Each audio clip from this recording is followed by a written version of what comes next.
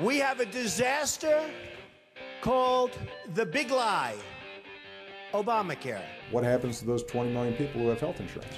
I believe, many people in my own state believe, that health care is a right, R-I-G-H-T, regardless of income. One of the traditional methods of imposing statism or socialism on a people has been by way of medicine. This is America's Healthcare Challenge on News Talk 1290, newstalk1290KOIL.com, and the News Talk 1290 KOIL mobile app. America's Healthcare Challenge is presented by HKG Medicare Solutions, Renaissance Captive Solutions, the Omaha Press Club, Self-Funded Plan Administrators, and Caring for People Services. This program is produced by E.D. Bellis and available worldwide on iTunes and SoundCloud.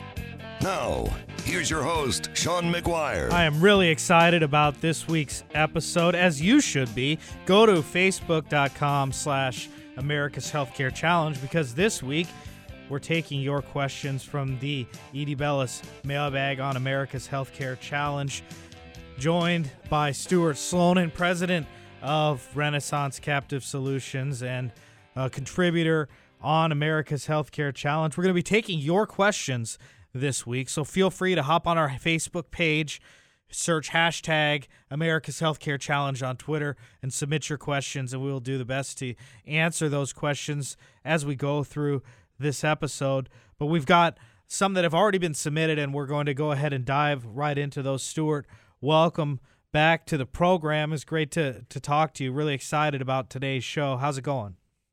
Great to be with you, Sean. Awesome.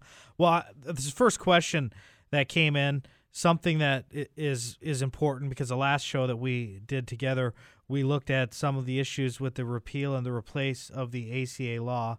We've been hearing a great deal about it, even some headlines coming out today.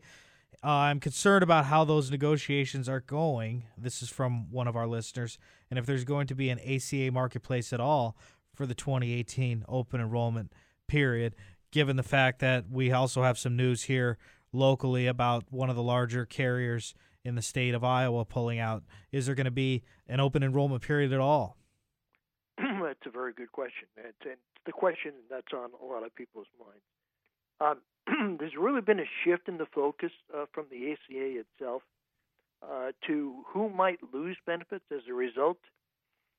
In highlighting these stakes, the uninsured rate amongst U.S. adults rose in the first 3 months of this year to 11.3%, which was an increase from 10.9% in 2016. So only time will tell what this uptick means. You know, are we again losing ground on health insurance? Plus, premiums are now realizing a big jump for the first time in the ACA era. President Trump's threat to withhold ACA payments to insurers shows how he thinks about health insurance. Everything is negotiable, like it is in real estate.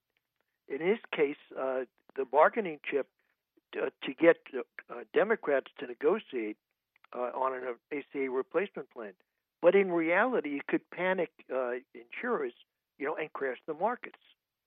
So we really don't know how this thing is going to shape out, and the time where this comes into a critical do or die is in the next 90 days, when carriers have to file their products. And in some of the early filing states, that's already happening now, Sean. Mm-hmm. And how are the numbers looking from the preliminary results? Well, again, I haven't seen the actual numbers. Nothing has been in print as yet, but we're expecting some very large rate increases. And we've all across the board. All across the board. And then also, just to hammer home the fact that the out-of-pocket maximums are going up on a yearly basis too, because of the act. Well, not only the out-of-pocket expenses, but the health plan costs themselves. Prior to this, we've seen pronouncements that where plans will be available, premium increases can be as high as 25% or higher, depending upon selected markets.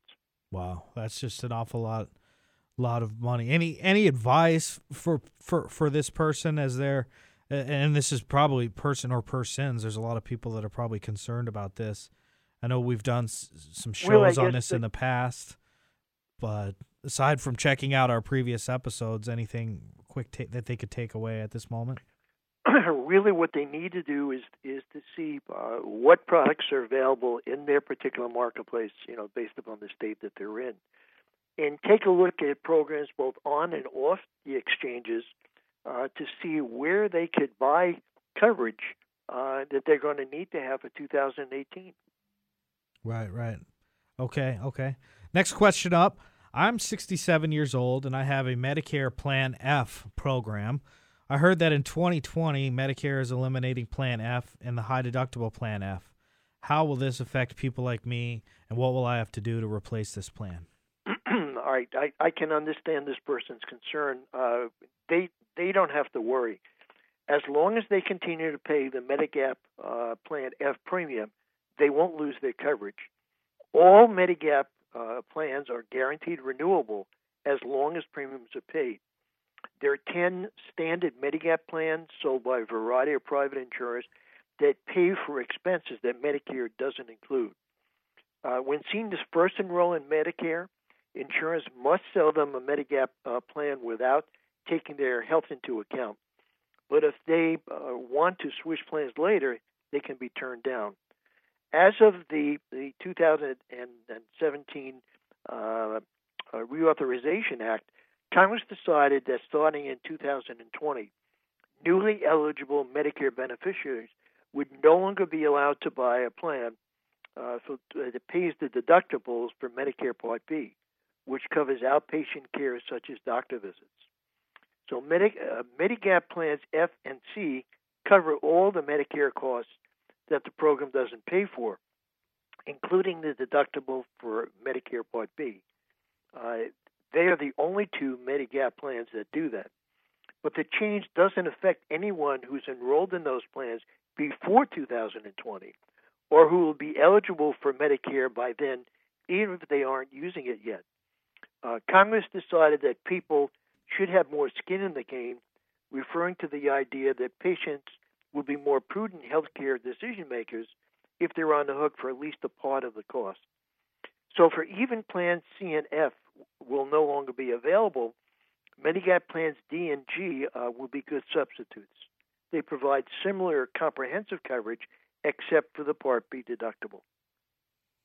So when can the listeners go about making those changes if they're affected by this? Anytime prior to 2020. Okay. Is there a certain time of year that they would need to do this? Open enrollment is beginning in October each year, and so those are the times that they need to make these kinds of decisions. Mm-hmm, mm-hmm.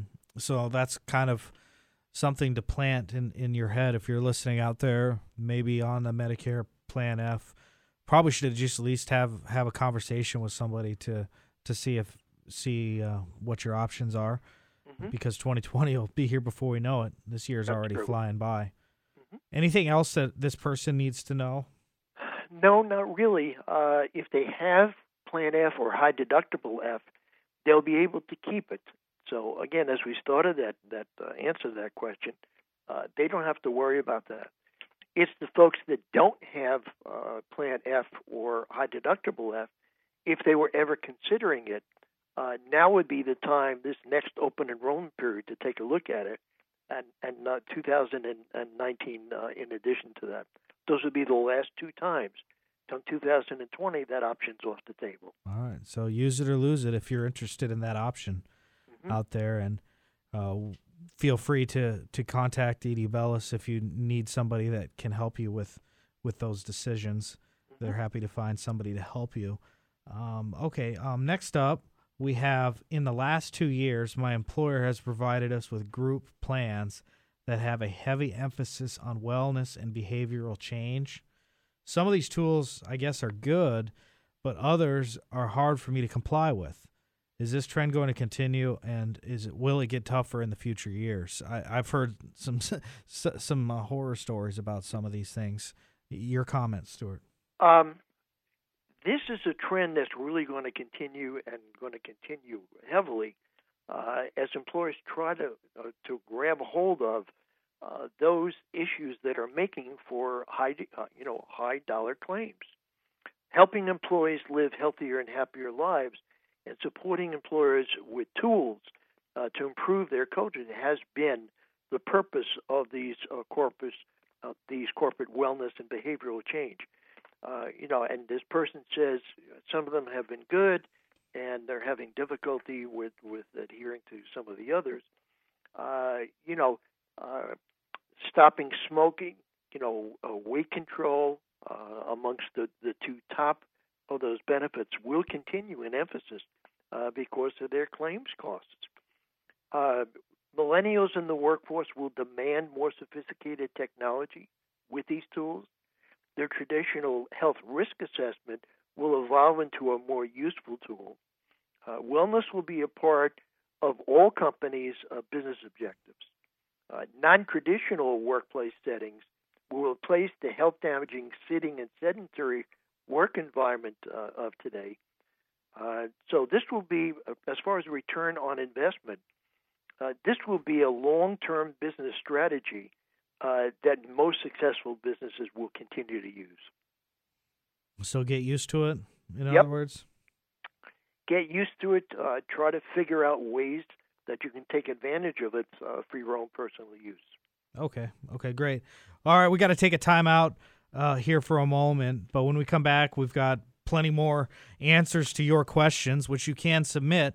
Hey, you can call 402-342-1290, or you can submit it on our Facebook page, facebook.com/America's Healthcare Challenge. We'll try to get to you on the air, or somebody will get back to you immediately. But when we got back, we've got some folks that have some chronic illnesses that have some questions. We have a younger millennial who's single, wanting to know what's going on with everything, and some more questions for you. So we'll be right back right after this. This is America's Healthcare Challenge, again, online at facebook.com/America's Healthcare Challenge, and we will be back right after this.